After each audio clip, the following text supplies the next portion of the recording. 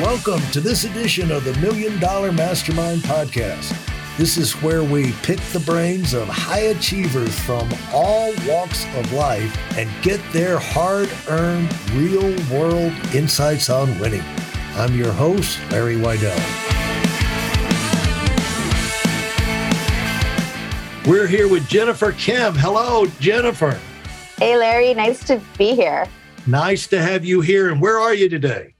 I'm actually in the San Francisco Bay Area here in California.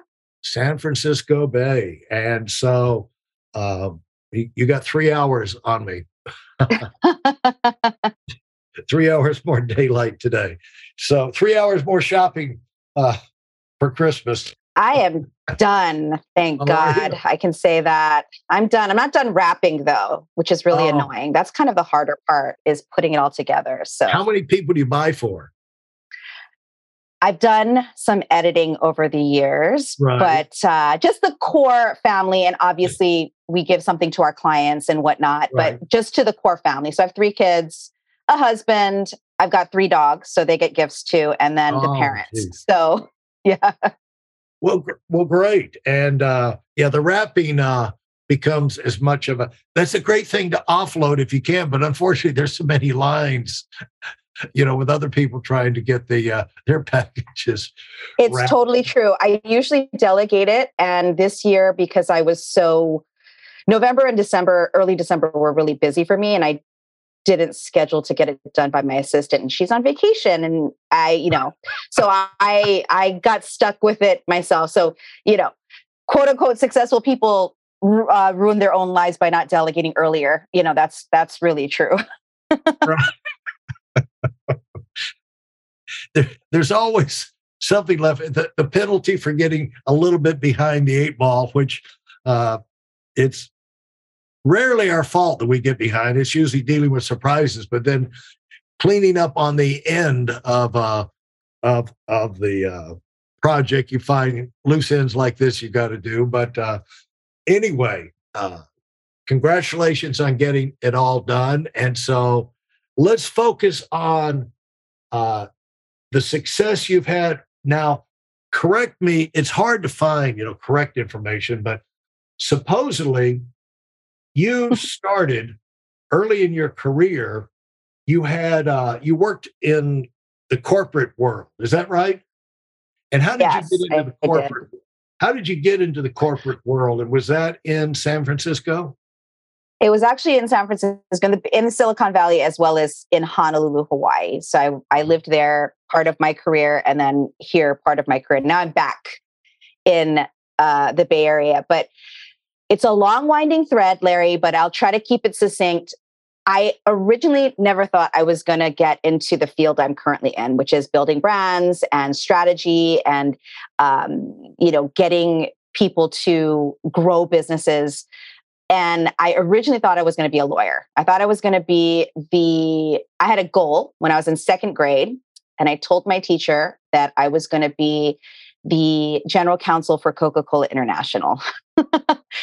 And where do kids get these ideas? I know. Well, when I was a little kid, my grandmother, who is an immigrant, and she had a 2nd grade education, and she said to me, I don't understand this section of the newspaper, which was the business section, but I think that you will. And so while she would have tea and toast for breakfast, I would sit next to her and read the business section. And so the business section one day had an article about Coca-Cola being the biggest brand in the world. And at the time, way back when in the 70s, when I was reading this, they were the most powerful business in the world too. And so I read this article, and it was featuring the general counsel of Coca-Cola International. And he was traveling to Asia to expand their operations there. And I thought, wow, that's a cool job. I didn't even know that meant that he was a lawyer. I just thought general counsel was a title. I didn't even have an idea. So I thought, okay, I want to be powerful. Literally, as I want to help, I want to create change. And when I say powerful, impact, I want to be able to travel while I do that. And I want to work for a company that is renowned. It was kind of like I didn't have those words in second grade, but that's Right. basically what my mind was saying. So yeah, I went to a Catholic school and my teacher was a nun and she was really mad at me when I got up and said that in front of the whole class. Cause she said, you know, um, all the girls wanted to be teachers and Yeah. nurses and mothers, Yeah. and all the boys wanted to be firefighters and policemen and doctors. And here I get up in my class and say I want to be general counsel of Coca-Cola International. So that's kind of the context. Now you kind of know what kind of kid I was, Yeah. which Well, answers why I got into the corporate world. well, it's an interesting thing uh, how your grandmother cast that vision casually. I hadn't Yeah. really thought about it in that specific way, but how you can catch, you can cast these visions out for kids and it just might grab them, and Yeah. isn't that amazing that it came to her to say that to you? And the other, Yes. other thing is that I don't understand this, but I think you will, Mm-hmm. and Mm-hmm. that's got to have a positive impact on uh, a young child. It's really interesting. Absolutely. I think the more I miss the days, we all of us have stuff that's happened to us in our life. That's life, right? And also, I think we need to be doing more of that. And it really, I credit my grandmother. Her name is Generosa, and her mother named her the right name because my grandmother was the most generous person. If she didn't understand it, she would give it to somebody she thought could understand it. Right. And I really credit her with giving me that permission. I didn't know it was permission at the Well, time, but that that's a great permission to point, be me. Jennifer. That's a Hmm. great point that when they do that, they give you permission to see yourself or to think of yourself in those terms. That's a great point. Yeah. And even in a different way that I might have never thought of, because I grew up in a tiny little town. There was only 4,000 people in my little town. And I grew up in the North Shore of Hawaii, and our backyard and front yard were sugarcane. And that's what my grandparents came over to do, to work the plantation and the sugarcane. And so I grew up in a town that I felt like a complete alien in terms of like my curiosity. And, I loved the library. And my grandmother just noticed those things about me. And then she Yeah. just kind of, said, look, I don't understand all this stuff, but maybe you might, and that was Right. also her way, was you might like it. You might not. Here, Yeah. try it on, So I think that idea of also permission to try things and read things you don't understand. And so that was, and I credit her a lot. In fact, if you follow my journey for the past 40 years, I've definitely I think she's the catalyst for my curiosity and my ability to be successful in life. Well, For and these sure. things get you going in a direction. Things like that can get you going in a direction. And again, if you have permission to think about the biggest and best type things, it's seeing yourself other than just a survival type life or survival type choice. In other words, when it comes to choosing a college, depending on where you're coming from, you'll think, okay, start at the community college and this, that, and the other, and, just get some kind of degree from some kind of place. Or you're thinking about going to the big name schools and the bigger ticket places where you can meet influential people and make the contacts. And so how did that, how do you think, what choices did you make, or how do you think that influenced you in your choices of schooling and your first jobs? Oh my gosh. It directly influenced it, because here's the type of person I am. And I was always like this. My mom said that I came out of the chute this way. I'm decisive and I'm okay with making mistakes. And I think I am definitely different than most people. And by the way, it doesn't mean that my parents were happy that I was willing to do that and fail. So I had a lot of that pressure of Right. just be perfect, right? Yeah. But I knew that if I was going to be the general counsel of Coca-Cola International, I needed to go to the best law school in the world. Right. And so I had a plan. I was like, look, I'm in second grade. Once I figured out they were lawyers, I made a path to go to Boston University and then to Harvard Law. That was my plan. I was like, I need to live in Boston around successful lawyers. And again, I'm kind of an alien, because second to fourth grade, I was obsessed with at the library figuring out how do these successful lawyers become successful lawyers? And frankly, most of them were men. And I was like, oh, I'm going to be this force of nature. And so I went through high school. I had one goal, and that was to get into Boston University. That's it. Because I didn't want to go to Harvard in my undergrad. I wanted to elevate myself into that. And frankly, I studied successful people, and that's their path. A lot of them went to BU and then went to Harvard, or, they went to like the Yales and whatever, but I had a very clear thing. And also Boston U, what I liked about it was in the city of Boston. And I went there for my junior trip. My mom made a deal with me. She said, if you get straight A's, I'll bring you to anywhere you want in the world. And I said, I want to go to Boston. And she was like, okay, you're probably going to go to college there. So why do you want to go there? I said, I want to be immersed for 2 weeks in Boston. I want to see if I like it. Because I was living in Hawaii. It's a very different culture. You're in the East Coast, I assume. So it's a different climate, all the things, right? And anyway, I went there, I fell in love with it. And I decided, I was like, this is it. I'm going to do it. Now, what's interesting is that's not what actually happened to me. For those of you who are sick and tired of fooling around and are dead serious about wanting to move up fast, I've got something especially for you. I've combined the best insights from over 40 years in business and making $70 million in income and compressed them into a free webinar. That's right, it's a free resource. If you want to find out exactly what the concepts are that I use in coaching $1 million earners, register now at WeidelOnWinning.com. You'll discover the 5-part framework used by so many to reach their financial, personal, and professional goals. You can find that link in this episode's show notes.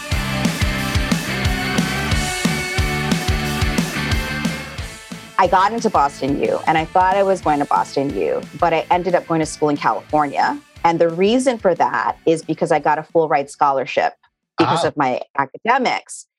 But the problem was, Larry, is that how smart do you have to be to get a Fulbright scholarship? How smart? I mean, I was an academic. I didn't have much. I always say I'm not very talented in like music. I love music. I love art. I love sports. Well, you're a huge sports fan here, but I'm not good at any of those things. So I had to lean on my brain, and so I was a straight A student pretty much throughout my whole life because I liked it. I also didn't feel pressured from my parents to be a straight A student, but they definitely rewarded me for great grades. I got like money. They would pay me. If I had an A, they'd give me $10 an A. And so I started to figure out, wow, like, if you put the work in, you can get rewarded. And so it was also that got me into school. But I ended up going to school in California because of that. And to be honest with you, it actually was a huge turning point for me. I felt lost. I didn't want to go to school in California because I was so clear I was going to Boston. So my lesson from that time is that I should have just applied to Boston or Boston schools and bet on me only. But I allowed myself to think about the secondary. I didn't want to go to school on the West Coast at all. I was like, I think the best way for me to learn is to go someplace where I will unlearn some of the things that I've culturally, not negatively, but more like I needed to learn how these people thought over here. So I needed to like see that. So when I got the full ride in my... Why was that important? I mean, that was a specific thing in your mind. How did you realize that was important for you to break out of a possible provincial way of looking at life? Why was that? Yeah. How did that dawn on you? Well, I think part of it was because I was, as I mentioned, I was really different as a young child. I grew up in a town where, things were simple. And again, I'm grateful because I learned how to be familial. I learned how to be generous. I learned how to be part of a community. And no one was ambitious around me. No one was curious about why the world worked.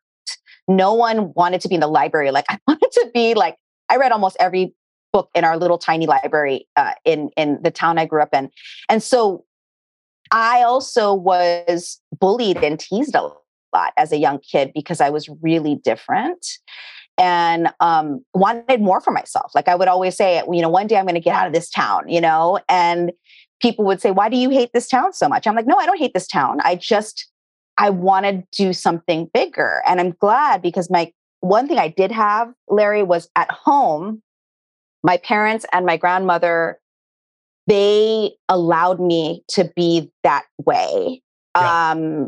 So at home, it felt safer than it felt in the outside world because nobody understood me. So to make friends, and to have people like me, I felt like that was hard. So anyway, I think those are the two impetuses of why, as I got older and moved into the, my adult life, I wanted so badly to move out of that and so paradigm.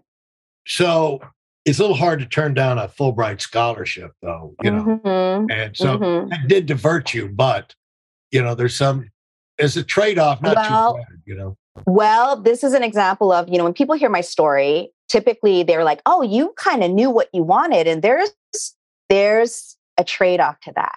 Right. Because if you know what you want and then life comes or there's a diversion, even if it's a great diversion to your point around getting a Fulbright scholarship, for me, it felt like a disappointment. Yeah. So sometimes when you go so high and you're so focused on the goal, you're going to get the goal probably. But what I learned is that it's okay that I didn't. But to be honest with you, it changed my entire outlook. I thought, this is what's crazy. I thought because I was going to school on the West Coast, I'm not going to learn anything from these people. That's what I thought. Really? So I was ignorant in that way. Oh yeah. I thought, okay, I got to go Hollywood then. I got to learn about that stuff. So this is the what I call my cute years. I was so naive that I didn't think, I was like, if I'm going to be general counsel of Coca-Cola, I have to be in Boston. So automatically I thought, okay, those dreams are crushed. Now I got to figure out my whole life again. And that's not true. I know that obviously now, but at the time it was very real for me that, I'm not going to get the same level of contacts and education on the West Coast as I would on the East Coast. And I know it sounds crazy, but I think for highly ambitious young people, it's really important. I didn't have anybody at that time. See, my parents and my grandmother supported me, but they didn't know how to tell me, hey, it's fine, right? They were like, it's fine. You can still do that. I was like, I guess I got to figure this out myself. So that's how I became, I realized Hollywood and Silicon Valley. I was part of the first Silicon Valley wave, right? This was in the early 90s. And I decided to instead change to business school instead of being in liberal arts because I thought I would be better off successfully in the business school. And that's how I became a business major and then went into advertising and marketing. And then kind of the rest is history. So that's how the whole corporate thing untangled. Did you ever get to back on track to Boston University? No. Once I decided to pivot, even though I was super disappointed, I just decided to pivot and go from there. And so you never did the law degree or any of that? No, I got my MBA from Berkeley instead. But yeah, it's kind of one of those things. I call it, I have a theory of why people are successful. I'm actually writing a book on it. And I call it being values driven. So making decisions on your values. And there are three things that make up your values. There are your vision, your voids, and your violations. And not getting my law degree was a void for a long time in my life. And so driven people who are, driven by their values, they make decisions based on those three levers. Right. And, I knew that I couldn't control that. And so I focused more on, what my vision was for my life, which was, it wasn't that big, to be honest with you, Larry. My vision for my life was, I want to have a great job. I want that job to give me the freedom to travel. I wanted a job that helped me create cool things and put them out into the world. Like I was really into innovation and getting new products out. And so even though I didn't become the general counsel for Coca-Cola International, I did become one of the account managers for them when I was in advertising. Yeah. So in a way, I got to still make that dream come true, but it took a different path than I had planned out. So. Well, and also you took the pressure off the guys who are the general counsel at Coca-Cola. Yeah, I was coming for their job. Yeah, they didn't have to compete with you or be looking over their shoulder. She's coming. Yeah. Thanks for listening to the $1 Million Mastermind. If you felt there were any valuable takeaways from this episode, please take a minute and leave us a 5-star review. Your feedback is important and really helps us get the word out to a wider audience. Remember, we have a valuable webinar that is absolutely free. Register for it right now at whitealumwinning.com. Thanks for listening.